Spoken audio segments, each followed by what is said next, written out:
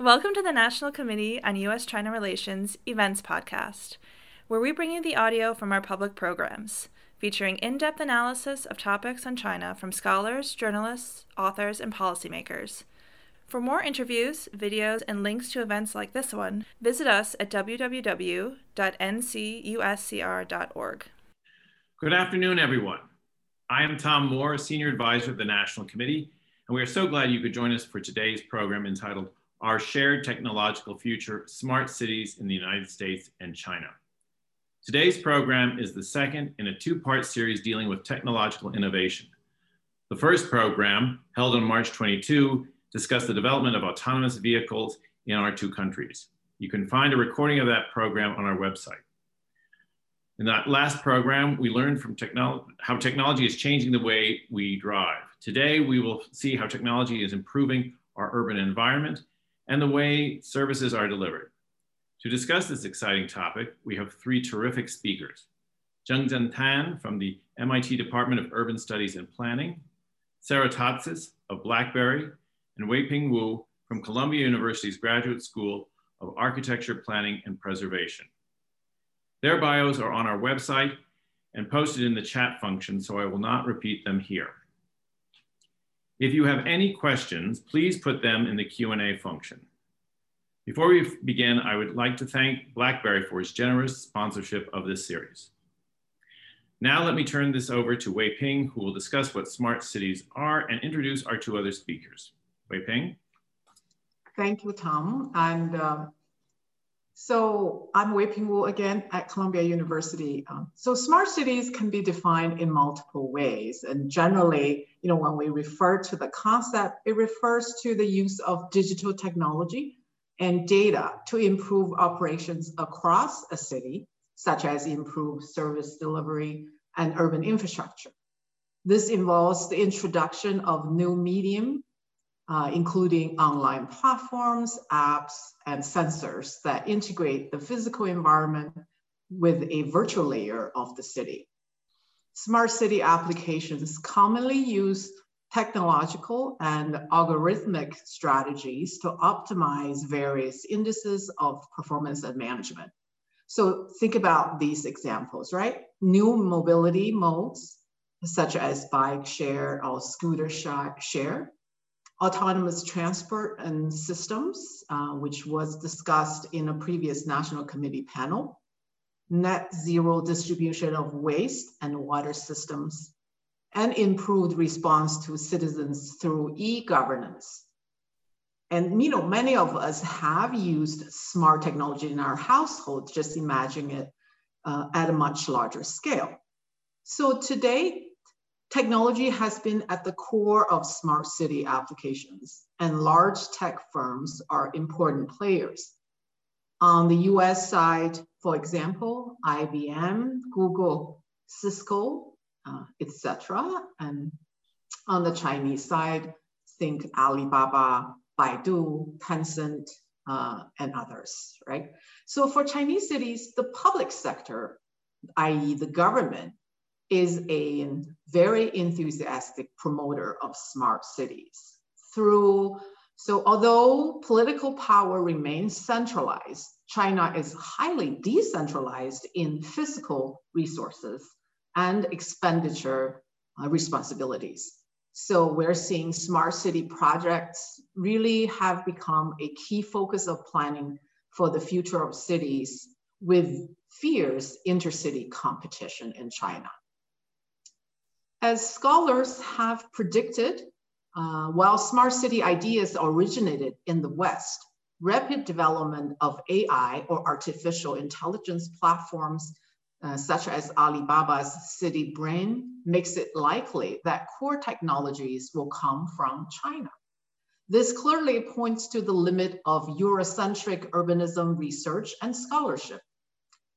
Smart urbanism, furthermore, has its critiques, right? For instance, for being overly deterministic and top-down in orientation, decreeing forms of algorithmic governance to manage diverse population groups.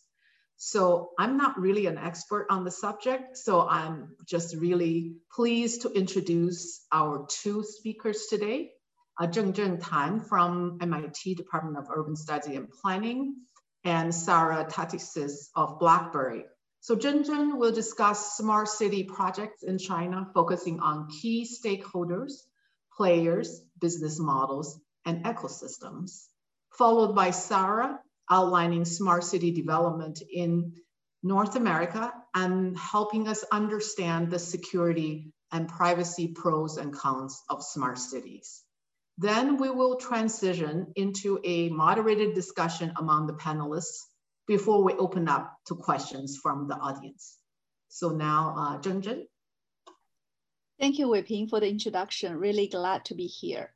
So we know nations around the world are already in a race to modernize our urban infrastructure system. Countries like Japan, Singapore, US, China, Netherlands, India, and Spain have all launched their national policy and the smart city initiative over the past years. This is the reason why countries see this as a strategic policy for their city, is because the smart city is a way to generate new innovative product, create new firms, new skilled jobs, and most important of all, to improve the urban environment. As we know, cities nowadays are competing with each other to attract the best talent, the best firms to thrive and prosper economically, socially, and culturally. So China is in no exception for that. China's smart city initiative has started as early as 2010. It started back then as an initiative by Ministry of Housing and Urban Rural Development. And over the years, it became a national priority. In 2017, the CPP report has identified digital China and the smart society as the national level development strategy. Over the past 10 years, we come to learn that to sustain the continuous upgrading of those digital infrastructure on top of the initial huge expensive capital expenses in building such system, the private sector's participation is really critical besides the technology advancement and government policy support. We see in the past 10 years, the key stakeholders, players, business model, and the whole ecosystem has been evolving very rapidly and dynamically. In the early days, the key players of Smart City Initiative are mainly traditional ICT, IT, electronic companies, big state-owned enterprise, we call them SOEs. Their business model is an IT engineering project-based, or the sale of the hardware. Later, the digital giants like Alibaba, Tencent, JD.com, and Baidu has entered the smart city sector as they need to seek their next growth point, and smart city become a very natural target for those technology firms. And more recently, we see AI unicorns such like SenseTime, MegaViv, CloudWalk, E2. They have been engaging very actively in all sorts of application scenario in government services like security and law enforcement, as well as city managers to manage the city system. So over the years, we see the evolving stakeholder, more and more stakeholder coming into this ecosystem, and we see a clear three layer of this sector, like the infrastructure layer, we see the operation layer, and also application layer, with many startups are active in this area. We also, another trend we see is that thanks to the technology advancement, the priority area has been shifted from an infrastructure focused kind of mindset to a human-centered mindset, as we receive criticism both in academic and industrial world about what's the point of a smart city if it doesn't really generate a user value. So we see that the key stakeholder or key player, they are generating the true value proposition for human, for citizens, also in a way to develop a new a business model to sustain their operation. So in talking about the high profile smart city project, is probably in China is probably Xiong'an New City. The Xiong'an New City is very special in terms of it's not just a technology or conventional smart city approach, but it was building a new city in a blank, in a scratch. So in a way, they can approach the smart city in a very holistic way. Holistic meaning thinking about the design for the smart city, right? It's not just a business model, but also there's institution design, how we design the government, the public service, and the legal framework, how to trade off the intrinsic trade-off that every smart city has between the efficiency and privacy, and also at different scale of smart city. Just now, Weiping mentioned from the city infrastructure to the home, right? Different scale, the neighborhood, the building scale, the city scale, the neighborhood scale. So I feel there's a lot of exciting experiment in policy, in business model, and in the legal framework that has been currently testing out in Xiong'an. It's still too early to know the result, as it's only been like 4 years. They launched in 2017. And for a project of that scale, will probably take at least 10 to 20 years to see it's a full fruition. But we already see that the key stakeholder, like the government sector and the private sector, has been approaching that smart city in a very unconventional way. So I will say it's, and they encourage the private sector participation, whether it's a big firm or small firm, by actively building an ecosystem. So yeah, so that's my overview. Thank you. Thank you, Zhengzhen. Now we turn to Sarah. Thank you, Weiping. Yeah, sometimes I guess when people are talking about smart cities, it does seem really abstract, and there's lots of different applications. I think it isn't abstract though. There's very much many smart city projects already that you likely have already unknowingly had your data or your information or the information of the car that you're traveling in being sent up into the cloud to be analyzed for future use. So as an example, right, we've all used Google Maps. You may have received a detour information there based on information that's flowing into traffic cameras and saying, hey, you may want to take a different route so you may get there on time. That's an example of the type of service, and it's kind of hidden. So when people are thinking, oh, why do we need smart cities? It's really enhancement of service within a city that we're trying to get at. And the key trend here is that, you know, by 2030, about 60% of the world's population is going to live in these urban environments.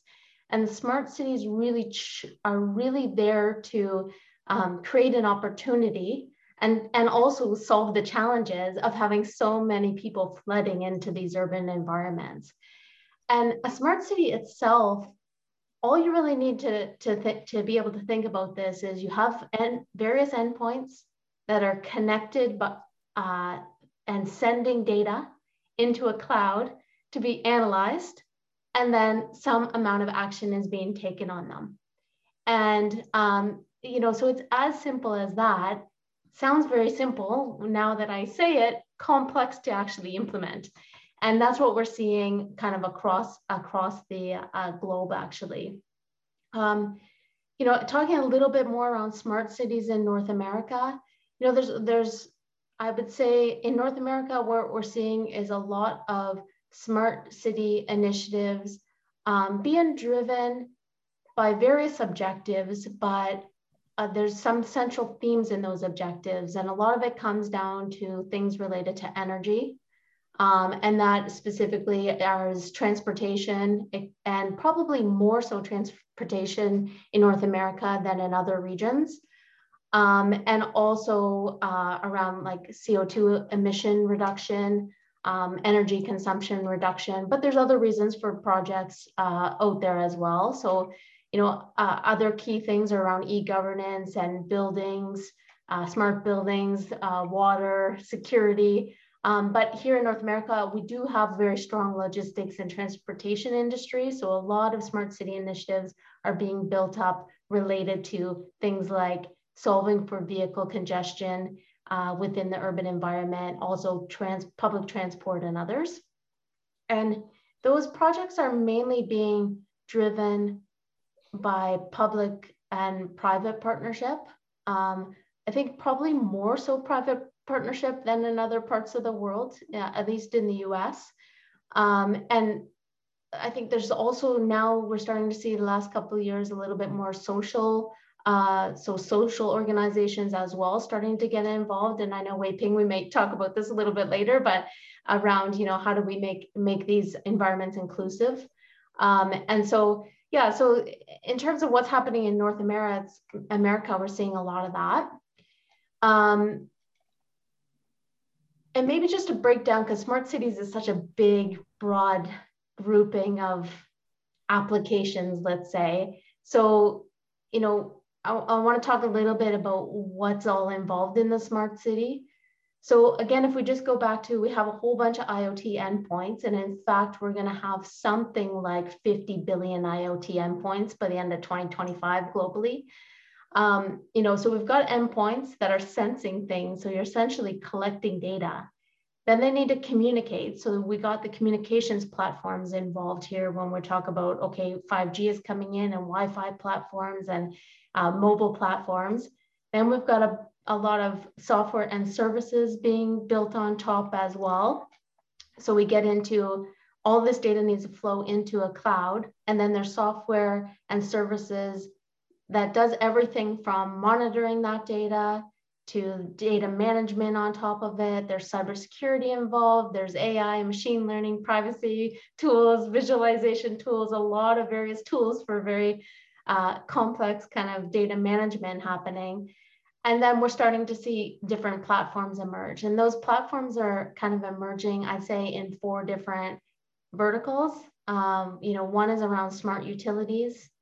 And that's got a whole bunch of applications around things like, you know, like smart utilities. So things like, you know, gas and water meter usage and again, like grid asset management, all of that. Then we have more like smart citizen services coming in where we have like telehealth. We've got things like physical security as part of this, smart street lighting. There's quite a bit of different applications there. And then I'd say a 4th vertical would be in the smart building space. So where we get into like parking management, we get into maintenance of buildings, we get into energy consumption, smart lighting. And then on top of all that, we also have, and I know in the previous session, we talked a little bit about autonomous vehicles, but that would be as well as part of let's say that 4th platform around smart transportation. So things like advanced like driver assistance functions that taking data from other sensors outside of the vehicle, as well as the connected vehicle space. We're adding in here like vehicle telematics and fleet management happening, mobility management of like public fleets as well. So, you know, just try to give everybody a little bit of an understanding of the breadth of type of applications that we're seeing in smart cities. I think you know, and I could point to a couple of different smart cities that are doing really interesting things here. But again, the objectives are slightly different per city. And we are seeing very city-specific implementations, which is also creating some complexity in terms of interoperability between different cities and you know, as people move throughout the US. But you know, we see New York, for instance, very specifically looking at putting in very clear data standards. They're very focused on smart sustainability. They have a really strong vision for transportation. So that's really where New York is going. San Francisco has a little bit more around this water waste building. They're also in that eco-friendly, you know, smart mobility applications when they're developing smart city projects. In Boston, we've got things that are a little bit more around civic engagement, and they've got some really great like app showcases and how can they use all of this digital infrastructure for more like e-governance. So we're seeing quite a breadth of smart city projects in the US, and it also is very much based on the city priorities at the time. But overall, a lot of what we're seeing here is multiple objectives, quite a bit of complexity in terms of technology and solution providers as well. Just because, well, BlackBerry's got a unique perspective because we're very much a cybersecurity company. So when you have endpoints and they're communicating, and then that info is going into data stores that then people are making decisions on, and sometimes they're automated decisions, and sometimes they're using them to augment decisions. We are very much focused on the cybersecurity side of that. So in terms of even the existing endpoints out there, I think I mentioned a little bit earlier, that 40 billion mark for connected IoT devices. We're seeing this huge expansion of an attack surface from a cybersecurity perspective. And so, not only expanding in terms of number of endpoints, but also complexity of endpoints. So if you add in a connected vehicle, for instance, there can be 100 million lines of code in that vehicle.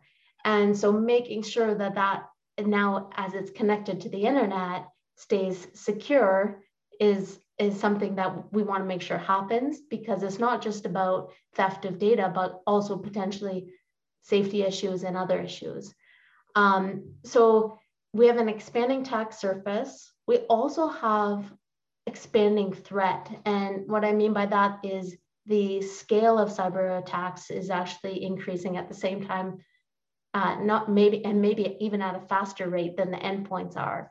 So if we just take an example just from the laptop side of things, or the traditional mobile device side, we're seeing about 100 million new pieces of malware every year being developed. So 1 billion pieces of malware out there, unwanted pieces of essentially cyber attack worthy malware being perpetrated out there. And now we want to connect even more things into this environment. Some of the other things is because, and I think I outlined a little bit how complex this system could be, because of that complexity, there is a lot of also complexity in terms of being able to manage all the potential alerts that the system is giving around, is the data and is the system safe, secure? And then there's some other trends too that are quite worrisome on the cybersecurity side around the lack of cybersecurity talent out there. There's about 4 million open cybersecurity roles globally. So, we're connecting all of these things to make our lives better as part of these smart city initiatives. And we need to ensure that they are therefore secure, so that we don't inadvertently either create privacy issues, because you can't have privacy if the data that or the system that your information is flowing through is not secure. So we see cybersecurity as like a key baseline for the need for privacy, in addition to things like regulations and other things around data. And then also, because the systems eventually can be automated in a way, what we can see is even greater threat. So not just stealing of data or stealing of IP from companies or from cities, we could see people maybe taking unintended actions. So for instance, think here about like a connected vehicle that's part of a city fleet. If somebody were able to hack in and take some kind of automated action in that, it's obviously a lot bigger threat than the stealing of information from a smartphone, for instance. So hopefully, Weiping, I didn't scare people too much in there, but I wanted to bring some of that cybersecurity and privacy view as well in terms of what we're thinking about at BlackBerry. Thank you, Sarah. Both of you really have raised lots of questions in my mind. So I'm going to start asking some questions to both of you, and so we can have a more in-depth discussion. Maybe I can go to Zhengzhen first, because Sarah has outlined how cities in North America are taking somewhat different approaches, right, to smart cities and their kind of orientation. Could you also help us understand a little bit in Chinese cities? Are we seeing similar kinds of approach, that is, cities pursue smart city projects or applications, sort of with their own focus and orientation in mind? Yeah, so we always say city is a very complicated social technical system. In terms of technology, I feel it's a lot of similarity. Like we have infrastructure, right? We have hardware provider, we have a platform who is the operation system, like the software, and we have application that's various. And at the application level, in a way, it's similar as how Sarah described. Different city has different priorities, same as Chinese city. If you look at the Yangtze River cities versus Pearl River Delta area cities and versus Jing-Jin-Ji and all Western China, they all have very different priority in terms of their economic development and also cultural, right? Chinese has a vast disparity in terms of its regional development. So we definitely see that. For example, digital Shanghai versus digital Beijing, they definitely has a lot of different priority. In Shanghai, we talk about like very nuanced and detailed city management system. They developed this smart app for city managers to monitor all the construction site doing under their jurisdiction, so they can clearly monitor the waste, the waste treatment, like the pollution, and also the vehicle, the people inside and out this construction site every day. So that's that. And also in application, for example, in Pearl River Delta area, I see many My River apps that is in a way to react to the central government, say by 2040, there's no black river, the major river system in China. So that become the responsibility of mayor. We call the river chief, 河长.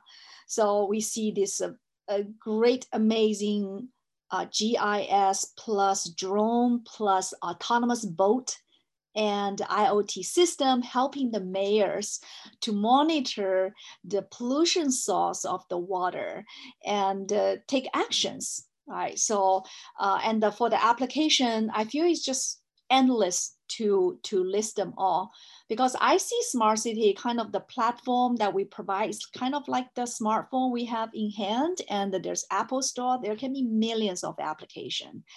I think that it's not, we won't be able to list a finite number of application at all. It's just, that's why many technology firm has been looking at the smart city as a very promising area for developing application scenario for their on-shelf technologies.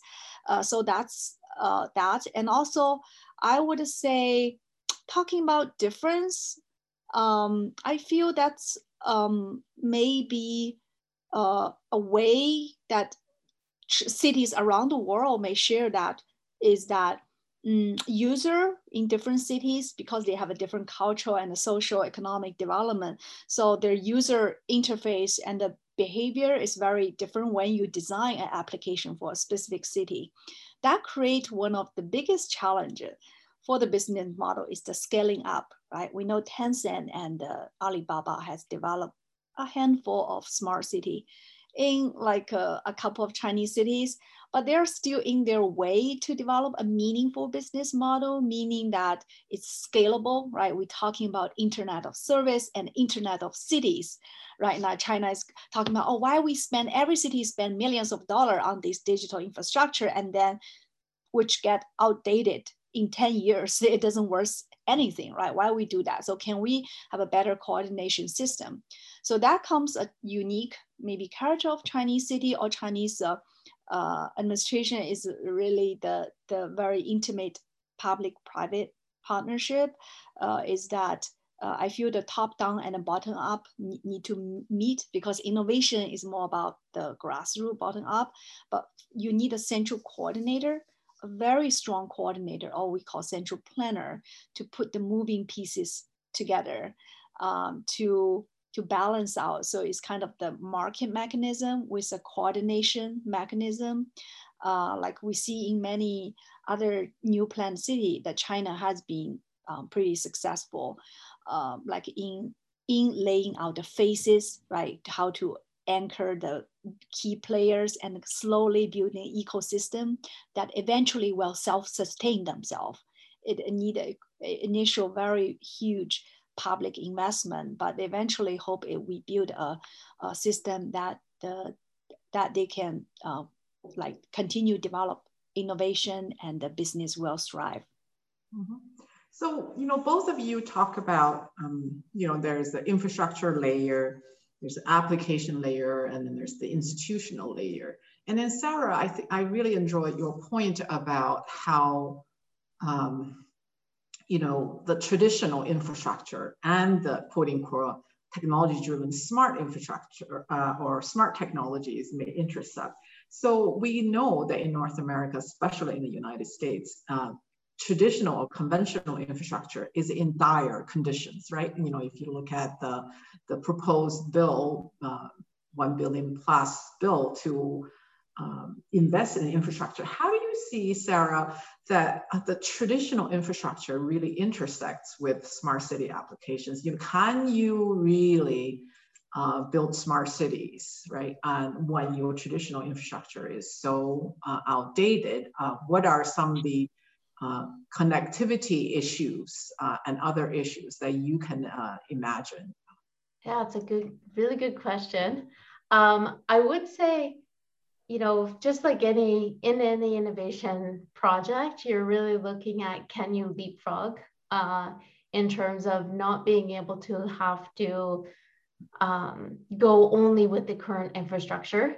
But I think the other thing that we have to look at is we've got some really great infrastructure capabilities in private companies that aren't yet making their way into some of these smart city infrastructure. When we think about the infrastructure here, I'm very much specifically thinking about like the cloud and data governance and data management of the smart city, which is really the backbone of the driving the use cases from a smart city perspective.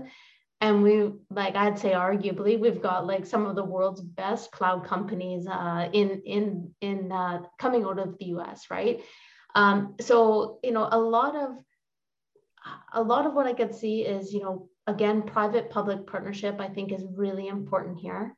I think if we can leapfrog by, some of the hesitation, let's say, about having data flowing into data platforms that I just kind of mentioned around the cloud platforms, how do we basically create secure environments, but reuse that technology and, have basically solved the challenge that we have in North America around people not adopting technology because of concerns around data privacy and data security. So I think that's a major one. I don't know how much of that is actually like infrastructure related versus, the need for things like regulations and others. But I think we should think about how we can leapfrog over what we currently have as aging infrastructure. I think I do think smart cities can exist even when we've got infrastructure that, may be degrading over time. Yeah, it's really around the vision for the future, right? Yeah. I'm sorry, I probably threw you a curveball, but your point earlier about the capacity of cloud computing and cloud storage and so on and so forth in North America really speaks to perhaps that advantage that we have in North America. Then to both of you, then you both seem to indicate that smart cities or smart technologies perhaps can provide us with more agility, right? And I think Zhengzhen, you talked about not being outdated, sort of in the sense of infrastructure. So if we think about that feature, the current pandemic is an unprecedented challenge, right? And so maybe we can reflect a little bit on how the current pandemic may have influenced or may not have influenced the development of smart city applications or projects. Talking about the pandemic, I feel it's pretty amazing that when China shut down nationwide last February, like the lifeline of every citizen is kind of the devices you have in your pocket, right? The smartphone, like WeChat. That's really the thing that you communicate with friends and family, that you order your food, that you get your health code when the nation opening up. So in a way, I feel this, when we talk about infrastructure, I feel smartphone or mobile technology in a way has been a critical modern smart city infrastructure that we have been developing on. And I also impressed by the Chinese technology firm was being able to react in hours, not days, when China has get into this situation about the pandemic, and has been developing platform like a system to react to this. So we have been talking about resiliency city for years. I guess the pandemic really like reactivate the discussion as well as the potential business area to build a resilient city system. So I think that's to me it is really like important.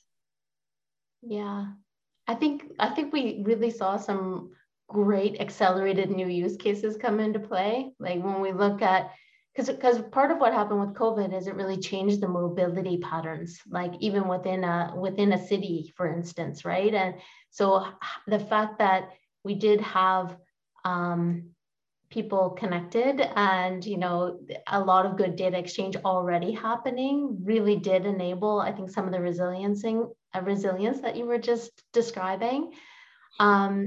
Also, we saw things like mass surveillance of like disease trends, and we used a lot of different sensing technologies like temperature sensing and proximity sensors and a whole bunch of other things as well. When we get into things like monitoring the air, air sensors, for instance, or wastewater sensors.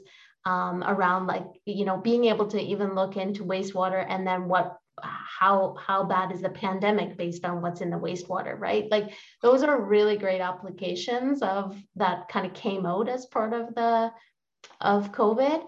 I think the interesting thing too about COVID is I think now what we'll see is like additional opportunity, because I think it did accelerate some of the technology trends that were already happening around things like remote workforce and being able to connect from anywhere. Obviously a lot more kind of mobility into enterprises. But also I think what will happen is, because we've seen some of these use cases become really like viable, we could start to see, and there is predictions out there that we'll see a lot more spending opening up after COVID in these type of smart city applications. So I think like things like telemedicine and long-term like city asset tracking, and those will benefit actually from like seeing some of these good wins from the COVID crisis. And I think the other thing is we will start to see some more like, rather than just monitoring, more simulation and predictive, like so thought of what could happen, what do we do? And so there'll be a lot more predictive modeling on the data around, okay, in these scenarios, what should we do? and scenario planning and other things will also kind of come into play as well, I think, more in the smart city space. So you both then speak to the fact that smart city applications and projects in the end are serving the needs of users, right? And particularly residents and diverse groups of population in cities, right? As cities, really are becoming the majority of habitats for the world's population. So can you also then speak a little bit about how the needs of users and citizens are considered in some of the applications or projects that you know of, in terms of choices of platform or choices of technology, or even how you price, right, the application to be accessible to people of different needs? I think here, if we use kind of the business protocol to separate, say, B2G, like a business to government sale, and the B2C, business to customer sale, that I feel in general, like there are these two kind of category. B2G is like to direct to government. It is more for the public benefits, right? But it's also for the user. For example, these AI-enabled IoT devices for criminal tracking, right? For the street patrolling, for jaywalk, for the vehicle control, traffic control, this based on the computer vision. This is really for the basic function of a city in terms of providing a safe and a secure urban environment.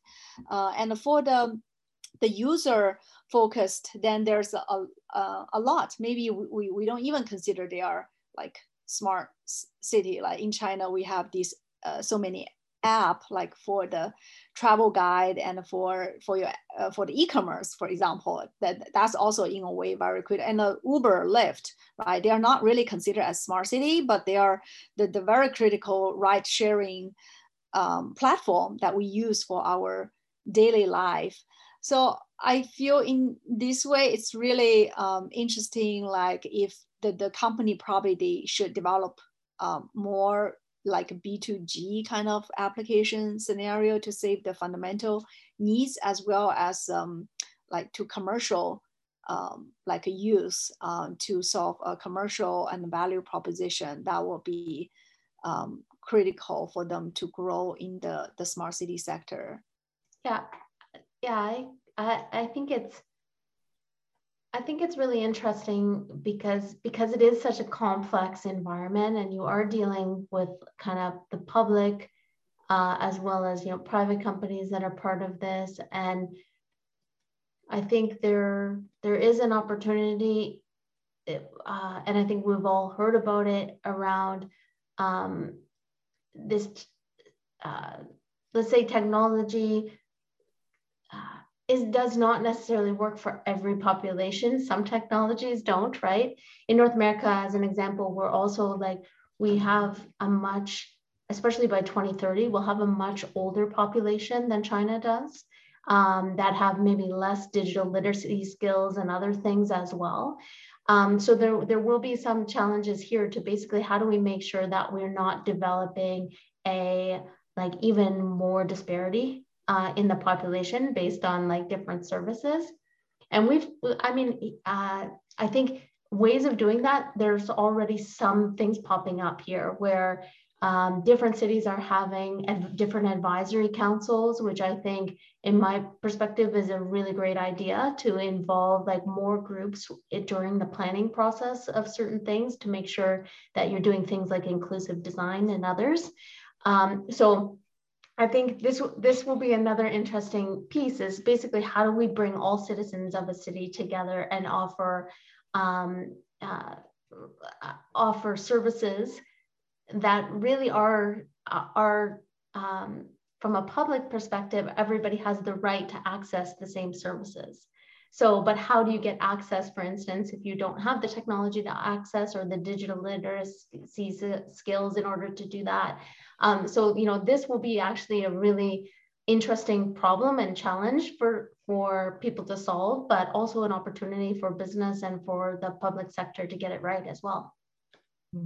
Yeah, just actually thinking about both of your remarks, I can remember going to China about 2 years ago. All of a sudden, I realized the cars were stopping for pedestrians across the pedestrian walks because the cameras were recording.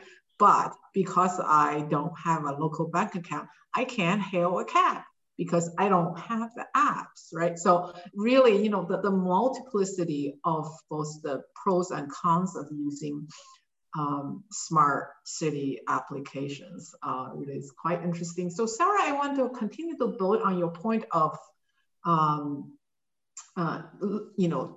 considering the needs of different groups, and let's even scale it up to think about, the best thing, of course, with digital tech and data is the portability of the data. However, we do have these interoperability issues across cities, right? Across sectors and across platforms. Maybe you can help us think a little bit about what approaches have been taken to address these interoperability issues. Yeah, it is a huge challenge, and of course, any challenge has an opportunity, and from a business perspective, but also from a society perspective. I think first of all, there's basically the sharing of data, and how do you share that data in a way that's accessible, and accessible, like even from a city planning perspective. There's different groups within each city, and what information is flowing from the traffic system, for instance, in that group of government could be very helpful to the let's say the health agency within a city.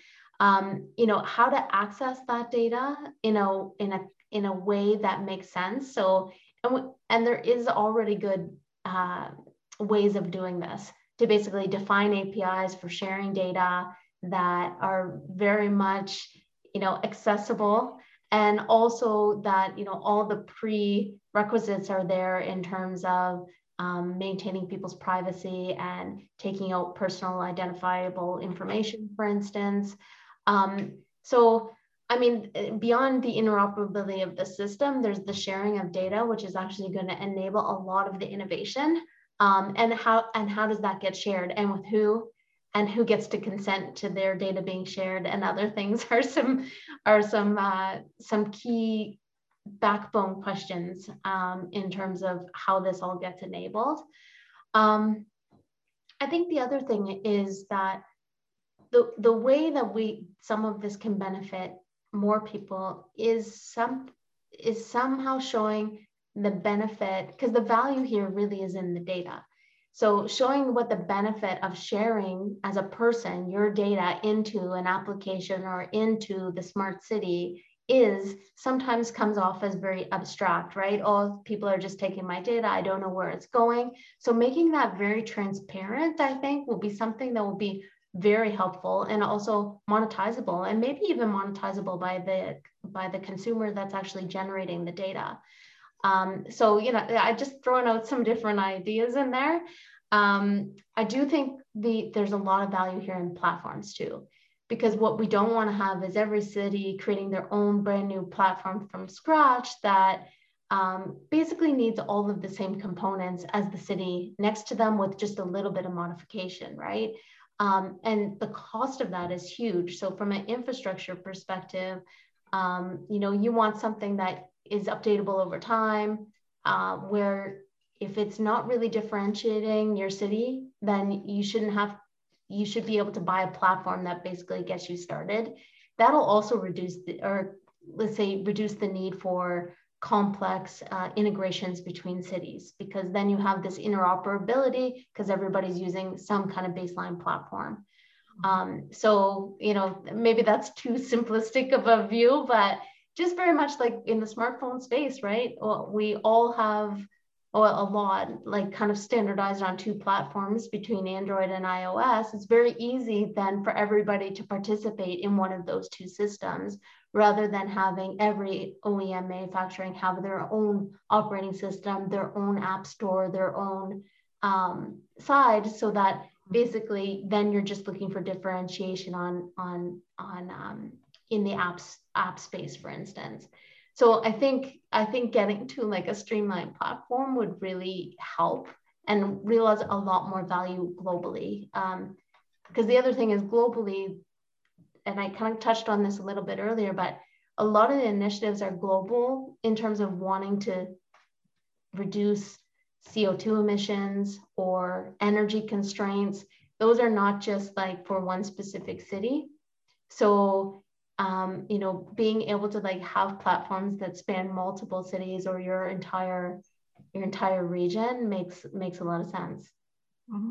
Yeah, I can certainly, I totally agree with you, Sarah, about the sharing part that I know lots of planning students are greatly benefiting from the open APIs from New York City, like 311 calls, and to really help them understand cities and to do more predictive research into, say, waste or, you know, traffic.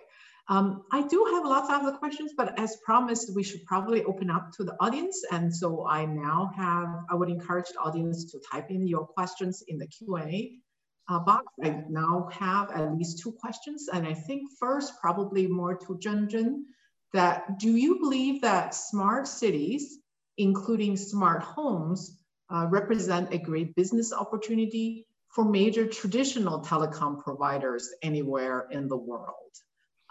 This is, I think, from Miguel, a question. Smartphone, a lot of real estate developer, I know Country Garden, Evergrande, China's 2 leading residential developer, have been partnered with Microsoft or another firm like Baidu has been developing the smart city IoT area. For the traditional telecom firm on that aspect, I think I remember seeing the news of Xiaomi is potentially will partner with Qualcomm to enter like a potential, because we know Xiaomi is over the years has expanding its original smartphone sector to smart like IoT.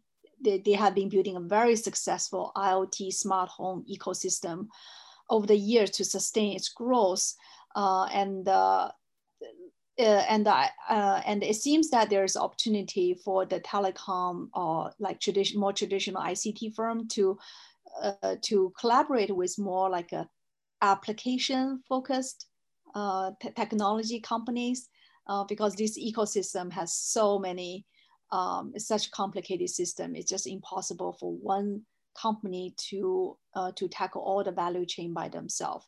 So it's going to be involve many players and the stakeholders for sure. Mm-hmm.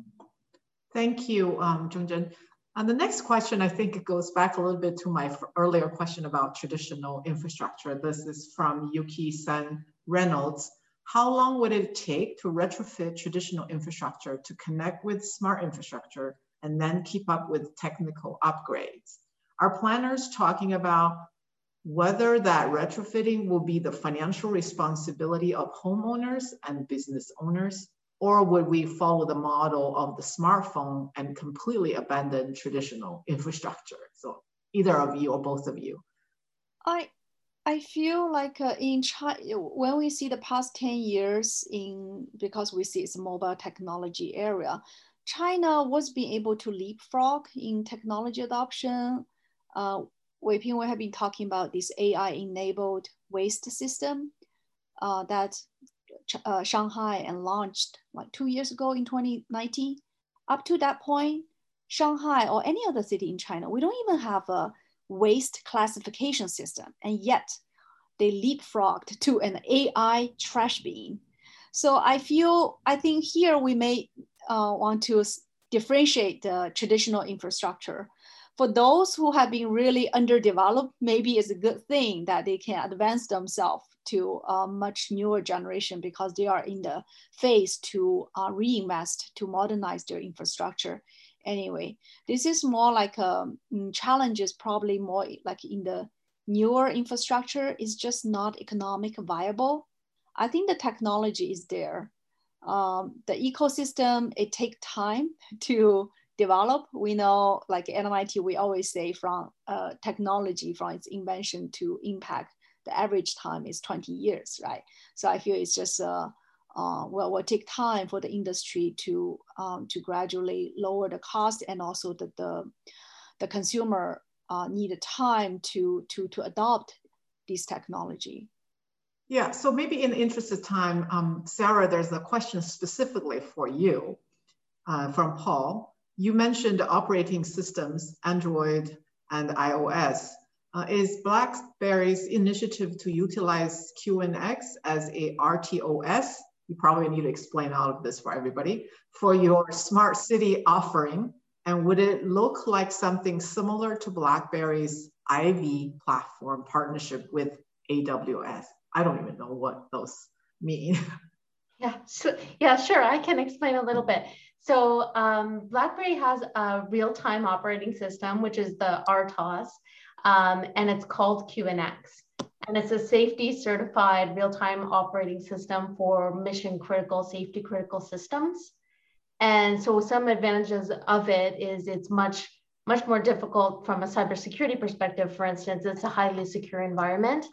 And so things like vehicle systems, general embedded systems that have, power plants, others have QNX embedded in some of those systems to ensure the safety of the system.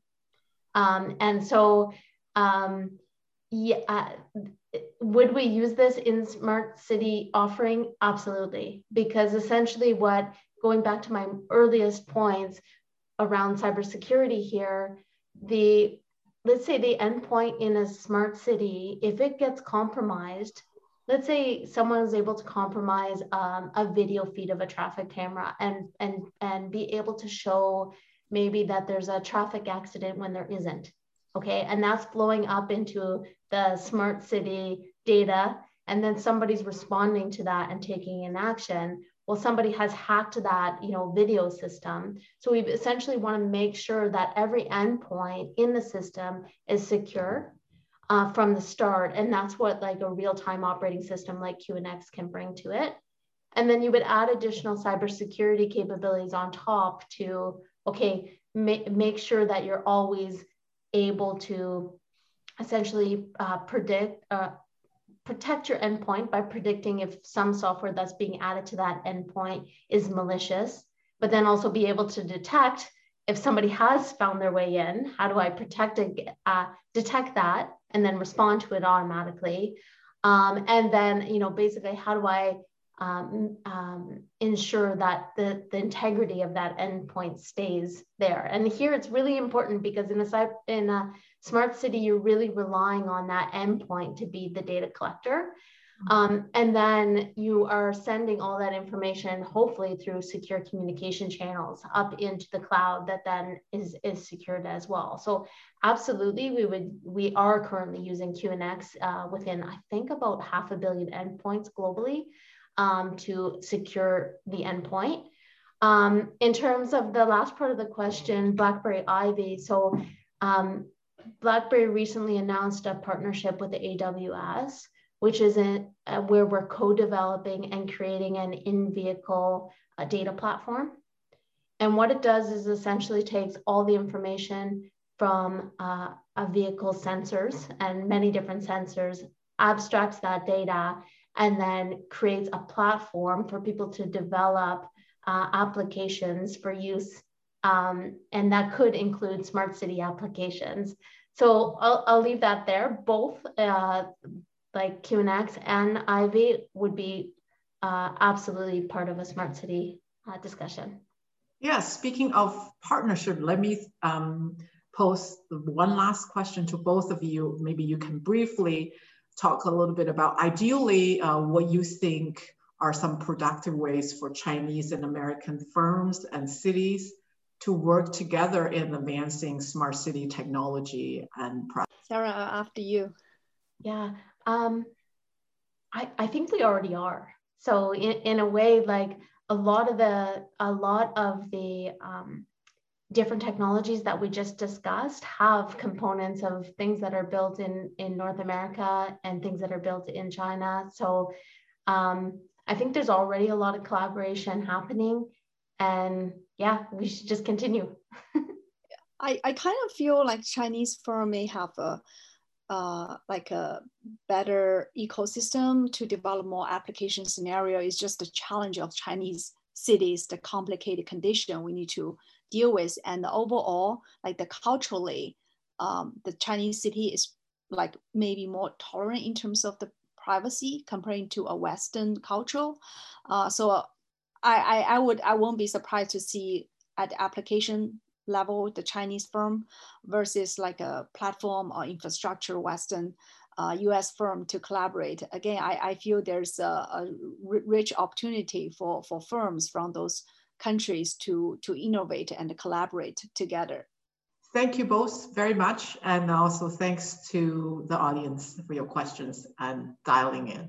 Thank you, Weiping. Thank you, Sarah. Yeah, thank you both. I just want to thank you both, all three of you, for a really interesting conversation. It's been a terrific discussion. And I also just want to thank BlackBerry again for its sponsorship for this program. And please, for the audience, keep looking to the National Committee for future programs on technological development between China and the United States. And with that, thank you and have a very good afternoon. Thanks again. For more interviews, videos, and links to events like this one, visit us at www.ncuscr.org.